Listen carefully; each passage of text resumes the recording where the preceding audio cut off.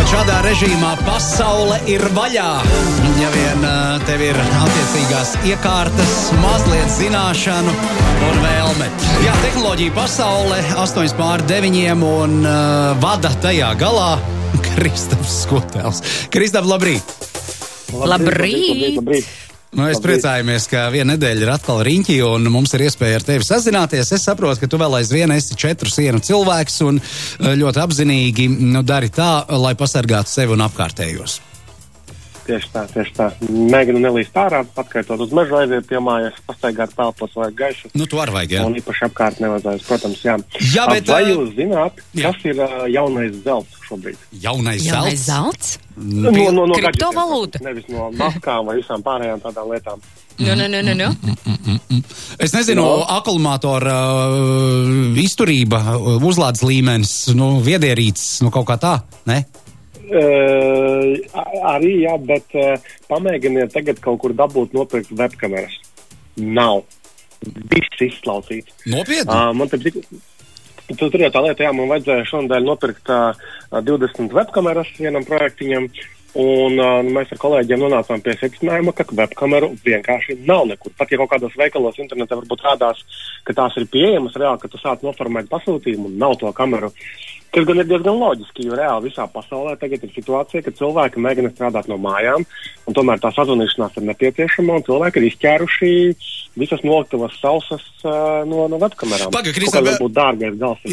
Jā, bet pastāst, mums taču tomēr viedi ierīcēs, vai tā būtu planšete, vai tas ir laptops vai vietālrunis, un tur tās kameras ir, kāpēc nepieciešamība vēl tādas neatkarīgas kameras papildus?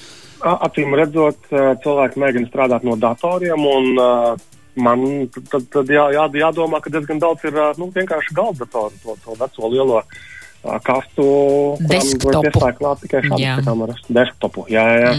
Un tiešām nav. Un es arī zvanīju vienam no vairumtirgotājiem, un kad es viņam ātri izskaidroju manu vajadzību, viņš tā pasmējās, ka čalība, ka te gribi, nav. Visiem. Tad gandrīz tāds pats stāsts kā ar plaušu ventilatoriem, ja?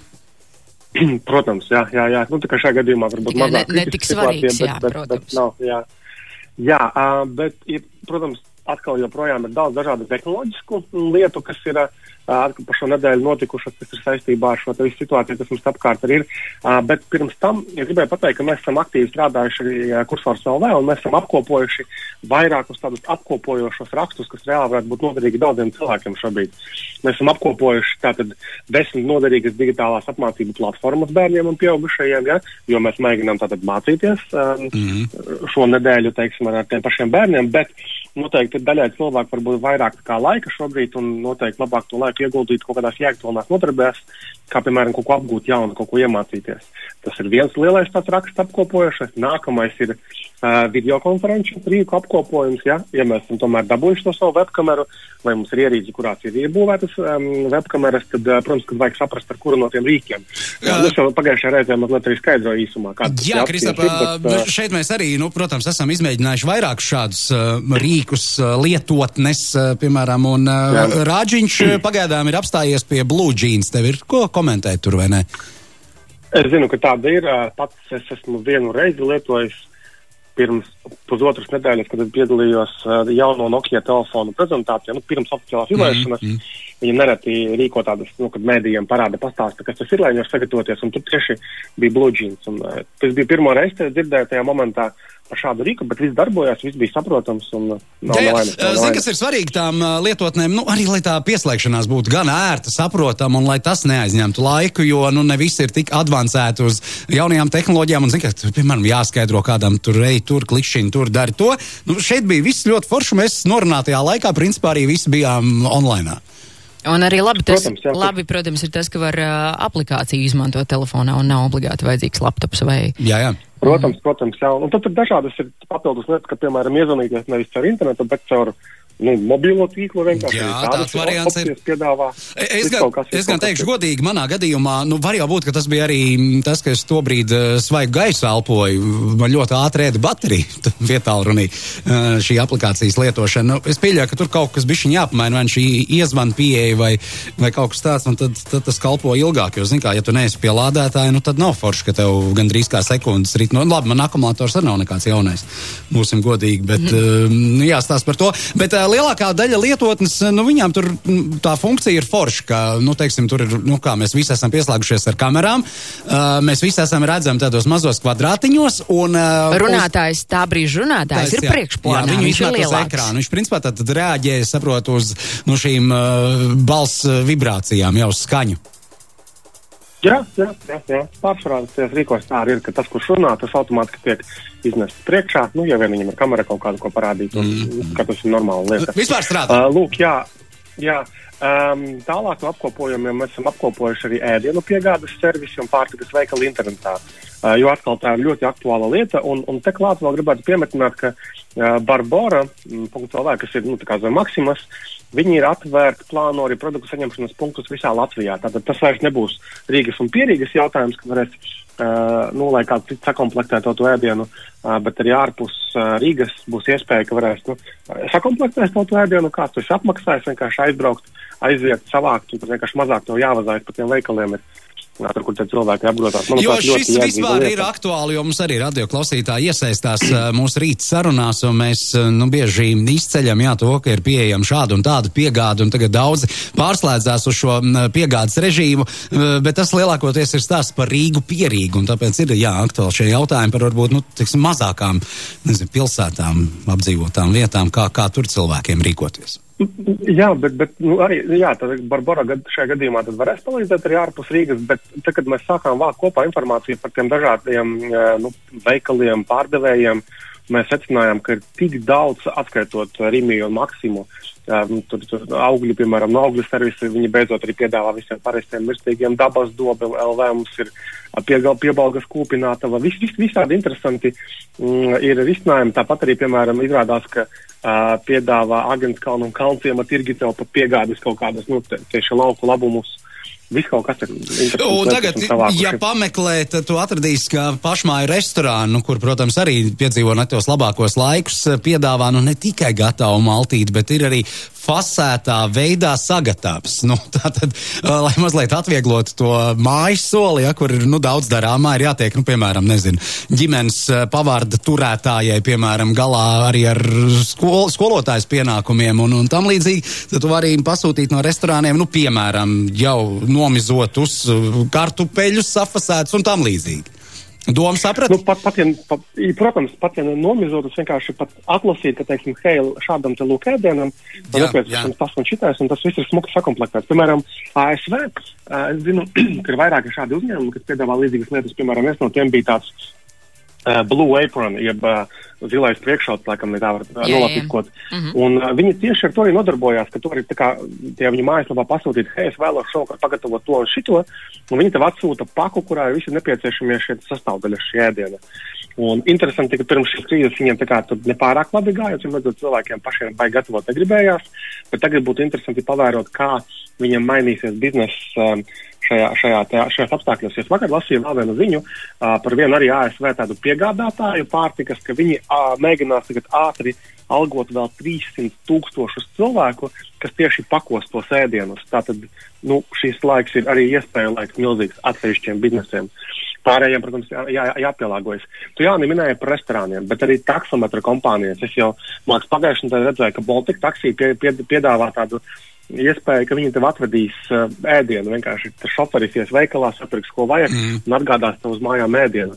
Yandex Taxi vakar paziņoja, ka viņi sāk piedāvāt mantu piegādes pakalpojumu, respektīvi, tu taksistam vienkārši iedos. Turklāt, jā, laikam kaut kas tur tāds ir vienkārši, ka tev aizvadīs to mantu, tur, kur tev jāaizved, ir viss kaut kas mainās. Un noslēdzot to apkopojošo rakstu tēmu, vakarā mēs arī publicējām tādu apkopojumu par portatīvajiem datoriem, ko tagad var nopirkt, jo, manuprāt, būs cilvēki, kas pa nedēļu ir sapratuši, ka, hei, vai tam bērnam nevalk tas kompis tomēr tai apguvēja, vai arī tomēr labi, es atdošu bērnam savu datoru, bet es labprāt kaut ko pats nopirktu, tad mums vienkārši ir apkopojušais raksts, tas noderīgs dažādās cenu kategorijās, kāds būtu sakarīgi, labi portatīvie datori, ko šobrīd var iegādāties un kas ir pieejami vēl arī šobrīd iegādāt. Tātad, apkopojami. Un lūk, un pārējiem arī, piemēram, Formula 1 pilotis sacensties oficiālajā Formula 1 datorspēlē, jo, protams, ka pasākumu viņiem nenotiek, manuprāt, bija Austrālijā jābūt pirmajam posmam, un tagad vienkārši viņiem vismaz virtuāli varēs izbraukties kaut kādā mērā. Es arī te fonā noskatījos Netflixā, viņiem ir tāds ļoti labs seriāls par Formula 1, un otrā sezona nesen bija iznākusi. Viņi tā kā atskatās uz to pagājušā, gadu iepriekš, teiksim, to sezonu, un nofilmējuši to ir tik tāda aizraujošā un interesantā paskatā, ka tiem, kas benzīna galvas ir obligāti rekomendējamos to video sarakstā noteikti. Jā, tā var mazināt to sāpi, ka tu nevari sekot līdzi ikdienišai Formula 1 sacīkstei. Protams, šādas alternatīvas arī sporta pasaulē, tostarp mums sanāk te katru rītu satikties ar sporta čeļiem, un viņi saka, arvien vairāk pasauli mēģina pielāgoties esošajai situācijai, un, protams, ka tā arī ir milzīga nozara, kas šobrīd ļoti, ļoti cieši, un tajā pašā laikā, redzi, paiet viena, otra nedēļa, droši vien paies 3., 4. un būsim godīgi, diezinu, vai tad viss būs atrisinājies, kaut kā dažādās nozares mēģina pielāgoties esošai situācijai. Man prieks, ka salīdzinot ar pagājušo ceturtdienu, kad mums, absolūti nebija tās kaut kādas skaidrības, daudzās jomās, kas un kā notiks, tu mini jau vairākus piemērus, kur cilvēki pasaulē ir raduši risinājums un māk pielāgoties, un tie 300,000 darba vietas vispār izklausās kolosāli. Protams, jāskatās uz pareizo virzienu, uz kaut kādām labām lietām. Vēl par labām lietām runājot, vakar Mastercard, tātad ne tikai magnētisko, bet maksājumu karšu izdevējs paziņoja, ka ļauj paaugstināt bezkontakta norēķinu summas limitu 29 valstīs, tostarp arī Latvijā. Un, manuprāt, SEB banka jau apstiprināja, ka viņi to paaugstinās. Tātad iepriekš bezkontakta maksājumiem limits bija 25 eiro, un tad mūs aicināja tas termināls ievadīt PIN kodu. Tagad Latvijā šie 25 eiro tiks paaugstināti uz 50 eiro. Tātad lielākai daļai pirkumu mēs tagad varēsim pilnībā bezkontaktā samaksāt, un nevajadzēs arī nekur skarties klātiem termināļiem ar pirkstiem, lai ievadītu to PIN kodu. Manuprāt, kā tāds sīkums, bet ļoti noderīgs. Un sakarīgs. Ļoti noderīgi vēl jau vairāk, jo mums arī aicina iepirkties kaut kādam ilgākam laikam, un 25 eiro iekļauties, kāds saprotu, ir diezgan grūti. Tā kā šis solis ir apsveicams. Protams, jā. Vēl viena laba lieta, tātad periodika LV, noteikti dzirdēts tāda vietne, kuru, man liekas, menedžē Nacionālā bibliotēka pārvalda, un viņi piedāvā vairāk nekā 3000 periodisko izdevumu digitālās versijas. Tas ir par tādiem veciem žurnāliem, veciem, bet par tādiem vēsturiskiem. Apkopot vairāk nekā 1400 laikrakstu un žurnālu digitālās versijas no 1748. gada līdz pat mūsdienām. Un iepriekš tur tā vienkārši nevarēja tik klāt periodikai, un tagad periodika.lv dodamies tiem, kam ir laiks, palasīt, ko tad rakstīja šajā dienā pirms 20 gadiem, piemēram, vai senāk. Tad periodika LV, tas mums ir brīvā piekļuvē, līdz 14. aprīlim pavisam noteikti ir pieejams. Šis ir superīgi. Patiesībā arī izmantojams radio ēterā, jo mēs, Baibai bija tā tradīcija šķirstīt avīzes, ko tās pirms 100 gadiem vēstīja, konkrētajā datumā, tad periodika LV mums ļauj atskatīties, tādā vairāk gadu griezumā, konkrēto dienu, kāpēc ne? Super, paldies, Kristap, šis mums noderēs arī radio ēterā. Un vēl. Jā. Ir vēl minūte, ir droši. Tātad par to WhatsApp viltus ziņu par pāvesta deju. Jā, pastāst lūdzu.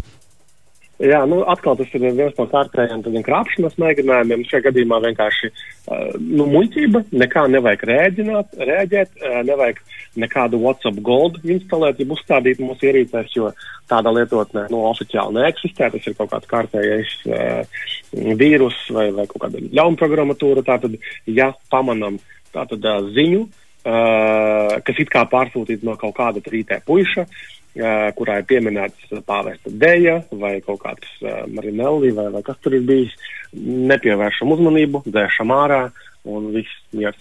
Un tā vietā WhatsAppā mēs varētu piesakot tātad Pasaules veselības organizācijai, tātad World Health Organization. Viņi ir izveidojuši tādu, robotu WhatsAppā uz noteiktu numuru, kursorā tas mums ir pierakstīts, kurā var iegūt tātad uzreiz oficiāli no pašiem avotiem informāciju par to, kā labāk rīkoties, vai kādi jauni fakti, notikumi, visas šīs situācijas sakarā. Tātad tie arī ir WhatsAppā. Tad, principā, tev notiek saraksti ar botu, jeb, principā, bots tev sūta ziņas WhatsAppā. Tā sanāk.